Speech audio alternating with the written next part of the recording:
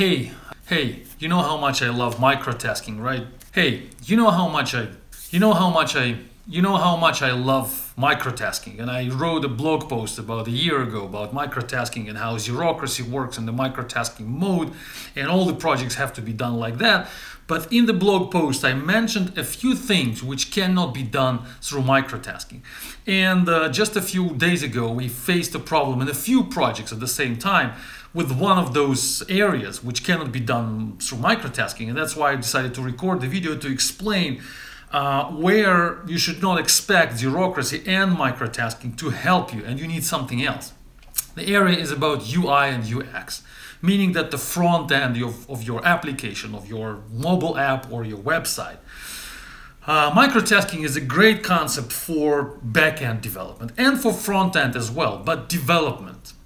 Microtasking is perfect solution for the work which is a manufacturing work, where people are supposed to do things which are perfectly defined, which have perfectly defined borders. The UI, the design of a front end, is something which is difficult or impossible to break down into pieces, to define the borders of work. This is more like art. It's not a manufacturing process. It's something which has to be creative. The person who is doing that has to be a creative person. You cannot ask a Java programmer to make the front-end interface look bright and look beautiful and look useful for end users, because the Java programmer doesn't know how to do that. And even if you tell that programmer through microtasks what are the steps that needs to be done in order to improve things, it's not going to help. Right now, we're having a conversation in our Telegram group right now with a mobile app developer, and he's telling me that when I'm complaining about the look and feel of the mobile app, that I need to submit tickets, that I need to tell him exactly what needs to be improved, and then he will go back to the software and improve that things. But I cannot do that, even though I am like a UI designer in this particular combination. So I feel that I know what needs to be done. I don't know exactly. I have a feeling what needs to be done. And it's difficult for me to explain that person what to improve. All I can do is just try myself on my laptop, install that mobile app maybe, or open the web app and then play with it a little bit. And then that's how I will decide what needs to be improved. So I have to be not just part of the development process, I have to be inside the application to try multiple times before I know what looks good. So my point is that if you want your application to look great and you really pay attention to the UI part, and it's an important part of any software, of any business, because that's what users perceive when they open your app, when they start using your business, your technical solution. You have to separate those two activities.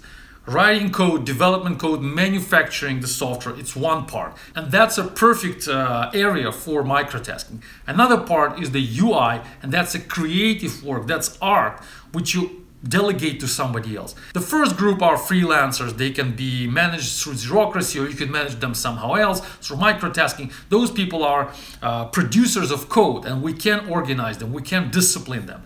The second category, those people are artists. We cannot discipline them the way we discipline programmers. You need to find a different method of motivating them. Maybe you can give them some bonus when they finish working on your app. Maybe you can give them some equity. Maybe you pay them by the hour. Maybe you make them partners. I don't know how exactly, but you find a way to motivate them. And then you find a way somehow to integrate those two groups, to let designers, artists, to work with developers very closely and make sure they understand each other.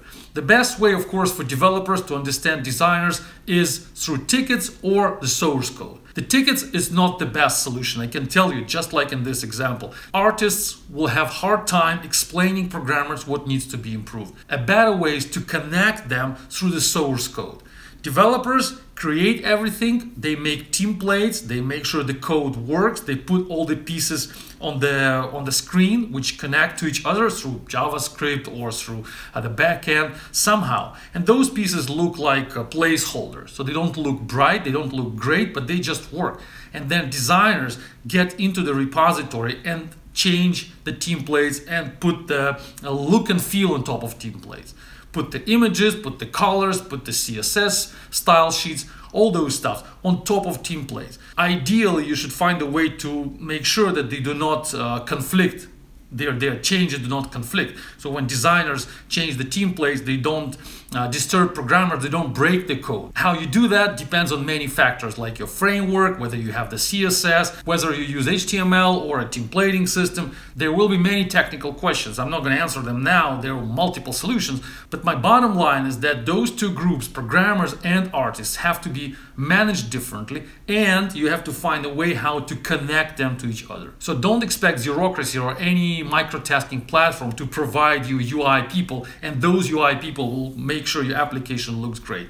You find those people somewhere else, those artists, those creative people, and then you connect them with the army of freelancers, with the army of code producers and developers.